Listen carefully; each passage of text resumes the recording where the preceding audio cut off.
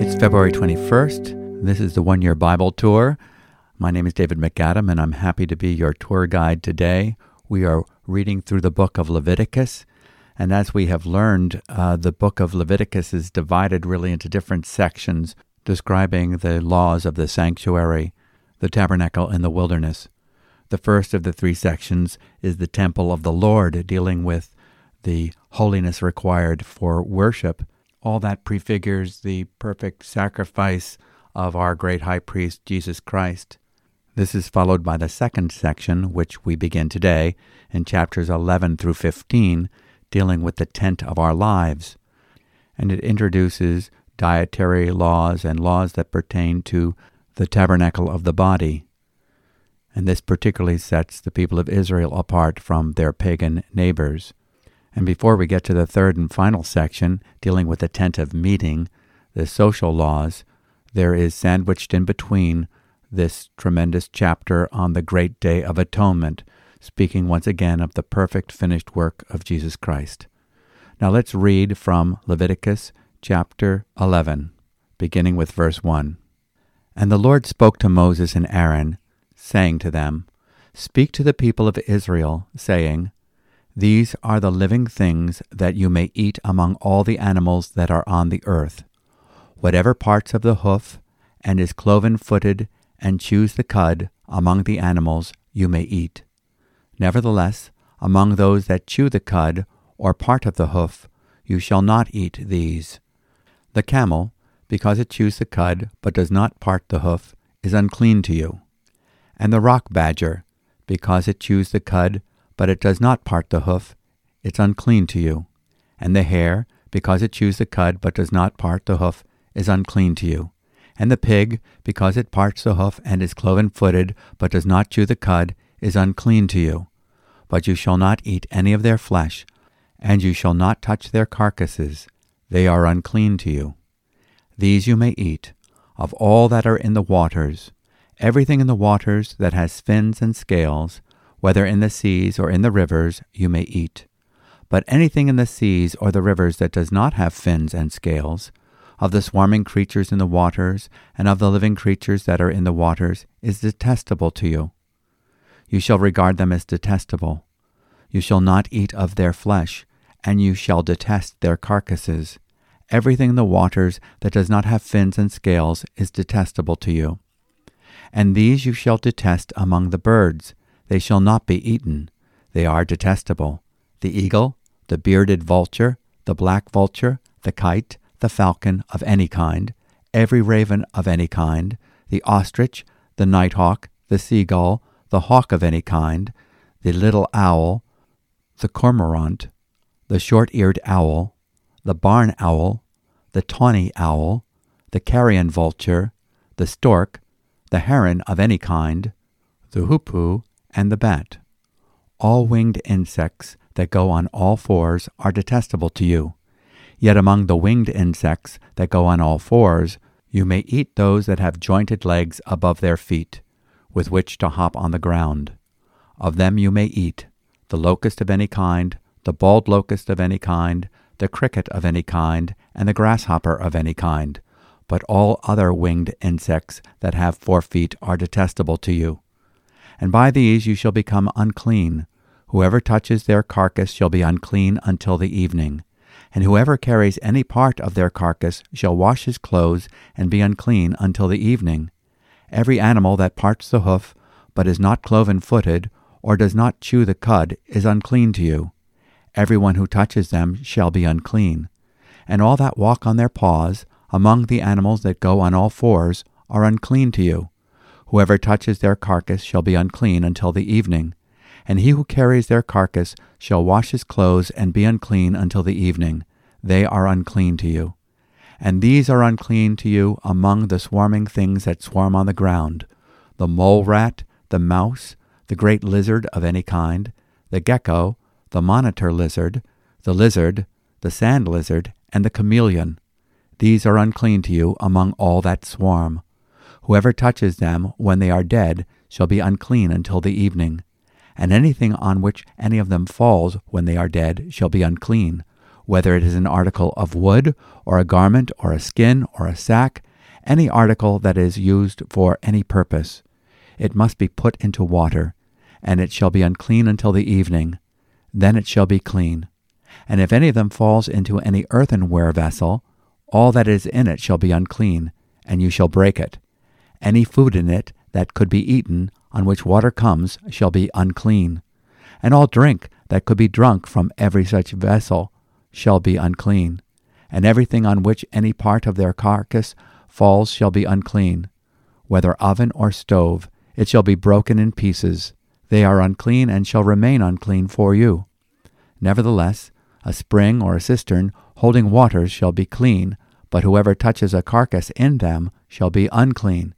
And if any part of their carcass falls upon any seed grain that is to be sown, it is clean. But if water is put on the seed, and any part of their carcass falls on it, it is unclean to you. And if any animal which you may eat dies, whoever touches its carcass shall be unclean until the evening. And whoever eats of its carcass shall wash his clothes and be unclean until the evening. And whoever carries the carcass shall wash his clothes and be unclean until the evening. Every swarming thing that swarms on the ground is detestable. It shall not be eaten. Whatever goes on its belly, and whatever goes on all fours, or whatever has many feet, any swarming thing that swarms on the ground you shall not eat, for they are detestable. You shall not make yourselves detestable with any swarming thing that swarms, and you shall not defile yourselves with them, and become unclean through them. For I am the Lord your God. Consecrate yourselves, therefore, and be holy, for I am holy. You shall not defile yourselves with any swarming thing that crawls on the ground. For I am the Lord, who brought you up out of the land of Egypt, to be your God. You shall therefore be holy, for I am holy. This is the law about beast and bird, and every living creature that moves through the waters, and every creature that swarms on the ground, to make a distinction between the unclean and the clean, between the living creature that may be eaten and the living creature that may not be eaten. Chapter 12. Purification after childbirth. The Lord spoke to Moses, saying, Speak to the people of Israel, saying, If a woman conceives and bears a male child, then she shall be unclean 7 days. As at the time of her menstruation, she shall be unclean. And on the 8th day, the flesh of his foreskin shall be circumcised. Then she shall continue for 33 days in the blood of her purifying. She shall not touch anything holy, nor come into the sanctuary until the days of her purifying are completed. But if she bears a female child, then she shall be unclean 2 weeks, as in her menstruation. And she shall continue in the blood of her purifying for 66 days. And when the days of her purifying are completed, whether for a son or for a daughter, she shall bring to the priest at the entrance of the tent of meeting a lamb a year old for a burnt offering, and a pigeon or a turtle dove for a sin offering. And he shall offer it before the Lord, and make atonement for her. Then she shall be clean from the flow of her blood. This is the law for her who bears a child, either male or female. And if she cannot afford a lamb, then she shall take 2 turtle doves or 2 pigeons, one for a burnt offering and the other for a sin offering. And the priest shall make atonement for her, and she shall be clean.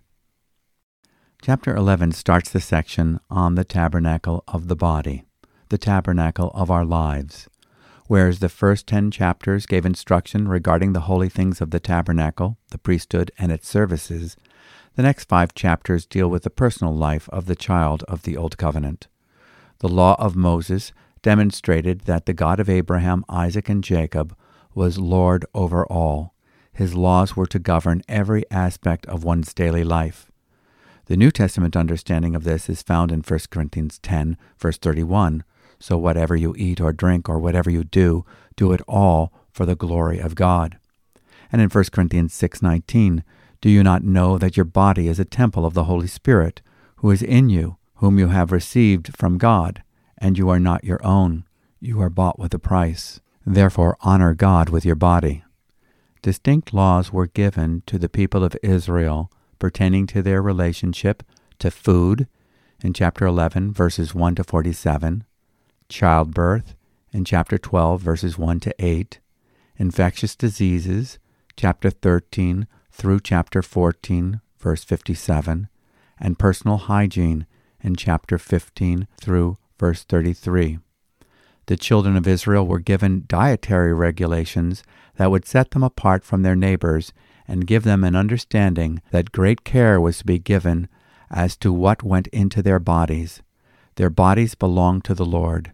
They were to be His people, uniquely possessed by Him, separate from the nations in their identification, separate from sin, and separate from all that would hinder their service to Him, that is, in their consecration. Obedience to His commands would require the employment of their full attention and wholehearted devotion, that is, their dedication. In the New Testament era, these regulations would be understood in a new light. Holiness is not merely a matter of the food we take into our bodies, it is a matter of our heart. Jesus said, "What goes into a man's mouth does not make him unclean, but what comes out of his mouth, that is what makes him unclean," in Matthew 15, verse 11. Prior to the cross, the Jews saw themselves as clean and separate from the nations. Other nations, that is the Gentiles, were considered unclean. The cross of Christ represents the perfect, all-consuming sacrifice that reduces Jews and Gentiles to the common denominator of ashes. The only creature that arises from the ashes is the risen Christ. Here there is no Greek or Jew, circumcised or uncircumcised, clean or unclean, barbarian, Scythian, slave or free, but Christ is all and is in all. Colossians chapter 3, verse 11. Peter explains this truth in Acts chapter 11, verses 4 to 10, as he was accused of associating with the unclean Gentiles. But Peter began speaking and proceeded to explain to them in orderly sequence, saying, "I was in the city of Joppa praying, and in a trance I saw a vision, an object coming down like a great sheet lowered by four corners from the sky, and it came right down to me. And when I had fixed my gaze on it and was observing it, I saw the four-footed animals of the earth, and the wild beast, and the crawling creatures, and the birds of the air. I also heard a voice saying to me, 'Get up, Peter, kill and eat.' But I said, 'By no means, Lord, for nothing unholy or unclean has ever entered my mouth.' But a voice from heaven answered a second time, 'What God has cleansed, no longer consider unholy.' This happened 3 times, and everything was drawn back up into the sky." Peter claimed to be an observant Jew regarding the dietary laws of Leviticus chapter 11. But the law was a school teacher to bring the Jew to Christ. The Holy Spirit told Peter to go to the Gentiles without misgivings. Our identification with Christ is not through what we eat or drink. It is through our embracing Him as our Lord and Savior and the benefits of being united with Him in His death, burial, and resurrection. We are known as belonging to Him as His risen life is expressed in us through the indwelling Holy Spirit. The Apostle Paul, who was also in his former days a law-observant Pharisee, writes in Romans chapter 14, verse 14 through 17, "As one who is in the Lord Jesus, I am fully convinced that no food is unclean in itself, but if anyone regards something as unclean, then for him it is unclean. If your brother is distressed because of what you eat, you are no longer acting in love. Do not by your eating destroy your brother for whom Christ died. Do not allow what you consider good to be spoken of as evil. For the kingdom of God is not a matter of eating or drinking, but of righteousness, peace, and joy in the Holy Spirit." Laws of separation. In Leviticus chapter 11, we read of the strict regulations regarding the edible beasts of the earth in verses 2 to 8, the edible creatures of the waters in verses 9 to 12, and the edible creatures of the sky in verses 13 to 25. The food prohibitions are part of the ceremonial law given to the people of Israel to distinguish them as belonging to the Lord. There are some creatures that are actually good for eating that are not on the menu as being clean or kosher.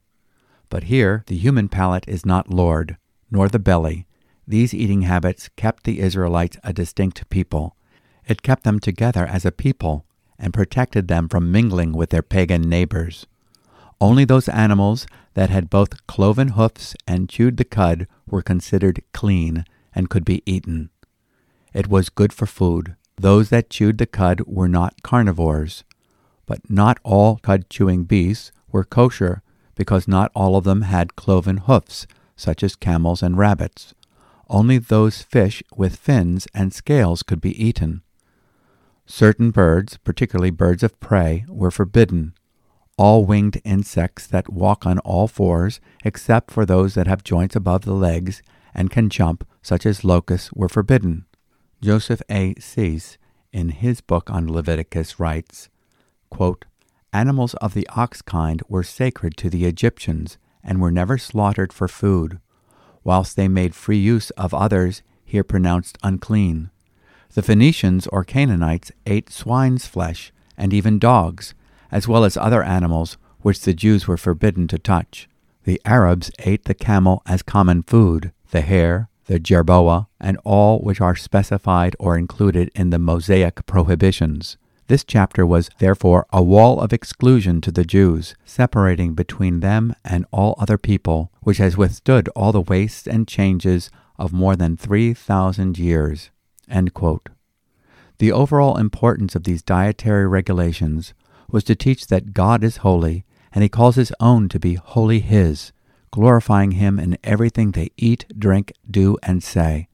We are to recognize what God considers unclean and consecrate ourselves to be clean vessels for him.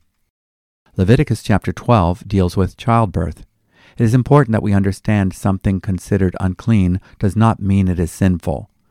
The woman who gives birth to a son is to have him circumcised on the 8th day, and she is considered unclean for 40 days. If the woman gives birth to a daughter, her time of rest and purification is doubled in Leviticus 12, verse 5.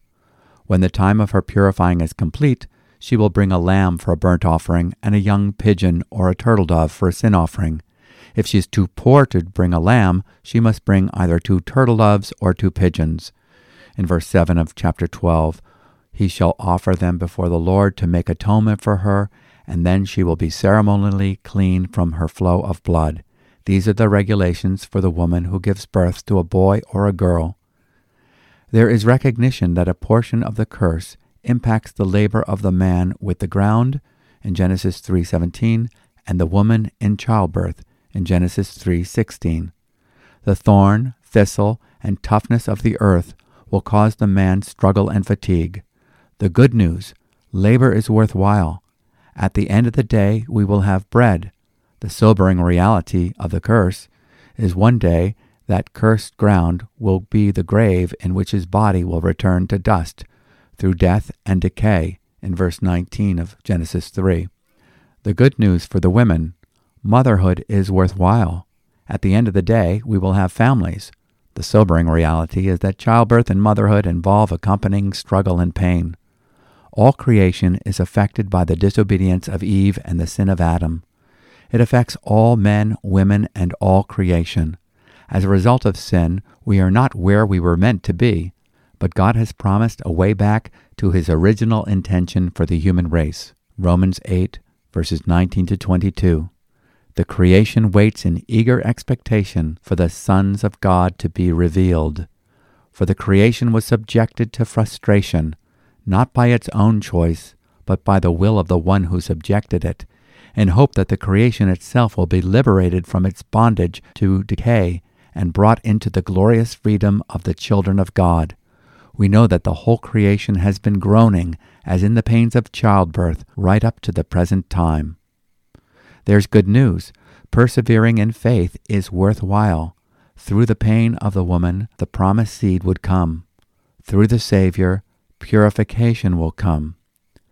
Again, reading from the book of the Gospel in Leviticus by Joseph A. Cease. He writes, "Humanity is a stream flowing from one original fountain. God never directly made more than one man and one woman, and all other men and women are but effluxes of that original creation. Nobody now is created in any true sense of that word, but begotten and born of a creation made thousands of years ago. Any conception of humanity which differs from this is physiologically and scripturally false." End quote. The history of man reproducing sinners is finally to be brought to an end with the promised seed, the last Adam, a divinely conceived sinless Savior, one without Adam's inheritance of sin, is born of a woman who would call him Savior in Luke chapter 1, verse 47. With men, nothing is possible. With God, all things are possible. We are faced with a question in Job chapter 14, verse 4, who can bring what is pure from the impure? No one. That is, no one but God. The 40 days points to the time awaiting purification from the birth of the first man to the last man, the coming seed, the second man, who will reverse the curse, conquer death, and bring about a cleansed and renewed human race with the shedding of his precious blood, in 1 Peter chapter 1, verse 19, and Titus chapter 3, verse 5. The Bible hints that the 80 days of purification for the female child points to the addition of 40 days beyond the original 40 days for the male child, symbolizing the arrival of the last Adam, the new man, as the age of grace in which the bride of Christ is prepared and purified by the washing of the water of the Word to be joined in wedded oneness with her eternal companion, covenant partner, and heavenly bridegroom, in Ephesians chapter 5, verses 26 to 27.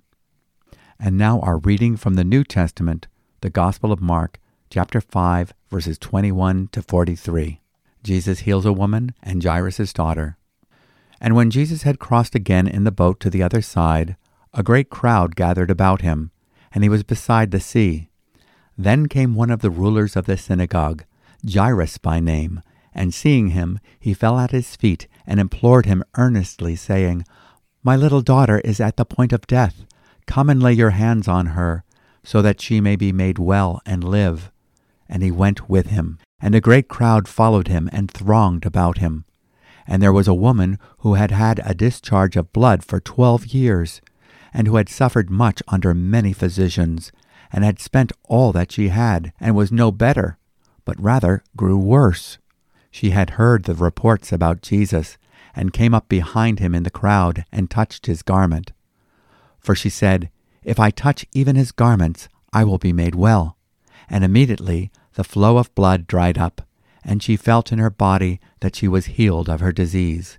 And Jesus, perceiving in himself that power had gone out from him, immediately turned about in the crowd and said, "Who touched my garments?" And his disciples said to him, "You see the crowd pressing around you, and yet you say, 'Who touched me?'" And he looked around to see who had done it. But the woman, knowing what had happened to her, came in fear and trembling, and fell down before him, and told him the whole truth. And he said to her, "Daughter, your faith has made you well. Go in peace, and be healed of your disease." While he was still speaking, there came from the ruler's house some who said, "Your daughter is dead. Why trouble the teacher any further?" But overhearing what they said, Jesus said to the ruler of the synagogue, "Do not fear, only believe." And he allowed no one to follow him except Peter and James and John, the brother of James. They came to the house of the ruler of the synagogue, and Jesus saw a commotion, people weeping and wailing loudly. And when he had entered, he said to them, "Why are you making a commotion and weeping? The child is not dead, but sleeping." And they laughed at him. And he put them all outside, and took the child's father and mother and those who were with him, and went in where the child was. Taking her by the hand, he said to her, "Talitha cumi," which means, "Little girl, I say to you, arise." And immediately the girl got up and began walking, for she was 12 years of age. And they were immediately overcome with amazement.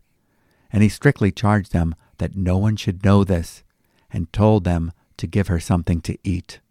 The two major incidents in our New Testament reading are the request of healing of Jairus' daughter in verses 21 to 23, and then the healing of the woman with the issue of blood in verses 24 to 32. Jairus makes his request to Jesus when his daughter is at the point of death. Later, when the news of Jairus' daughter's death reaches Jairus, Jesus says, "Don't be afraid, just have faith." Jesus goes to the girl who had died, and he took her by the hand and said to her, "Talitha cum," which means, "Little girl, I say to you, get up." Immediately the girl stood up and walked around. She was 12 years old. At this time they were completely astonished. He gave strict orders not to let anyone know about this, and told them to give her something to eat. The plight of the woman with the blood hemorrhage that no physician could heal reminds us of what we are learning in the book of Leviticus. The woman's issue of blood reminds us of the sobering reality of the fall. In healing this woman, Jesus gives us a picture not just of his ability to provide physical healing, but a far greater healing of reversing the curse. As Isaac Watts put it in his hymn, "Joy to the World, the Lord has come. No more let sins and sorrows grow, nor thorns infest the ground. He comes to make his blessings flow, far as the curse is found, far as the curse is found, far as the curse is found." In today's reading from the book of Psalms, we go now to Psalm 38. And reading today's psalm is Michael Morris. Before Michael reads, I want to say a few words about the remarkable work of God in this man's life. When Michael was just over a year old, he contracted bacterial spinal meningitis, and as a result he was made deaf. After a good number of years, a portion of his hearing was restored, but it left him with disabilities in speech, and many years of speech therapy were required. Michael knows that the hand of the Lord rescued him, and not only is he able to read this psalm intelligibly, but he can identify with the psalmist's heart cry for deliverance when he says, "But I am like a deaf man, I am like a mute man, I have become like a man who does not hear. It is you, O Lord, my God, who will answer." And so today we thank God that when Michael called out to the Lord for his salvation, his prayer was heard. Do not forsake me, O Lord, a psalm of David for the memorial offering. O Lord, rebuke me not in your anger, nor discipline me in your wrath. For your arrows have sunk into me, and your hand has come down on me. There is no soundness in my flesh because of your indignation. There is no health in my bones because of my sin. For my iniquities have gone over my head like a heavy burden. They are too heavy for me. My wounds stink and fester because of my foolishness. I am utterly bowed down and prostrate. All the day I go about mourning, for my sides are filled with burning, and there is no soundness in my flesh. I am feeble and crushed. I groan because of the tumult of my heart. O Lord, all my longing is before you. My sighing is not hidden from you. My heart throbs. My strength fails me, and the light of my eyes, it also has gone from me. My friends and companions stand aloof from my plague, and my nearest kin stand far off. Those who seek my life lay their snares. Those who seek my hurt speak of ruin, and meditate treachery all day long. But I am like a deaf man, I do not hear, like a mute man who does not open his mouth. I have become like a man who does not hear, and in whose mouth are no rebukes. But for you, O Lord, do I wait. It is you, O Lord my God, who will answer. For I said, only let them not rejoice over me, who boast against me when my foot slips. For I am ready to fall, and my pain is ever before me. I confess my iniquity. I am sorry for my sin, but my foes are vigorous. They are mighty, and many are those who hate me wrongfully. Those who render me evil for good accuse me because I follow after good. Do not forsake me, O Lord. O my God, be not far from me. Make haste to help me, O Lord, my salvation. Thank you for reading, Michael. There are 7 penitential psalms in the book of Psalms. Psalm 38 is the third. The first 2 were Psalm 6 and Psalm 32. The remaining are the well-known Psalm 51, Psalm 102, 130, and 143. The penitential psalm is a heart cry of a soul that is recognizing its own transgressions. The psalmist begins by addressing the Lord who knows everything about him. He confesses his personal physical sufferings and mental anguish in verses 1 to 10. The second section speaks of his difficult relationships with his family, friends, foes who now stand aloof. Some seek to destroy him in verses 11 to 12. He finds that he is helpless and cannot defend himself in verses 13 to 14. He confesses his guilt and his sin in verse 18 and casts himself on God's mercy in verse 15 and pleads for speedy deliverance in verse 22. He concludes the psalm with three requests. Number 1, be with me in verse 21. Number 2, be near me in verse 21. And number 3, be for me and help me in verse 22. Let us make that our prayer today. Now our reading from Proverbs 10, verses 8 to 9. The wise of heart will receive commandments, but a babbling fool will come to ruin. Whoever walks in integrity walks securely, but he who makes his ways crooked will be found out. So God's wisdom for us today is to be obedient, walk the talk, or you will experience the ruin of your folly. Let's pray. Once again, Lord, you have shown to us the perfection required for our salvation, and how those requirements are met in the provision of our great high priest and his perfect sacrifice on our behalf. You are the Lord of all, and we yield every aspect of our daily lives to you. Be glorified in the temple of your church and the temple of our bodies.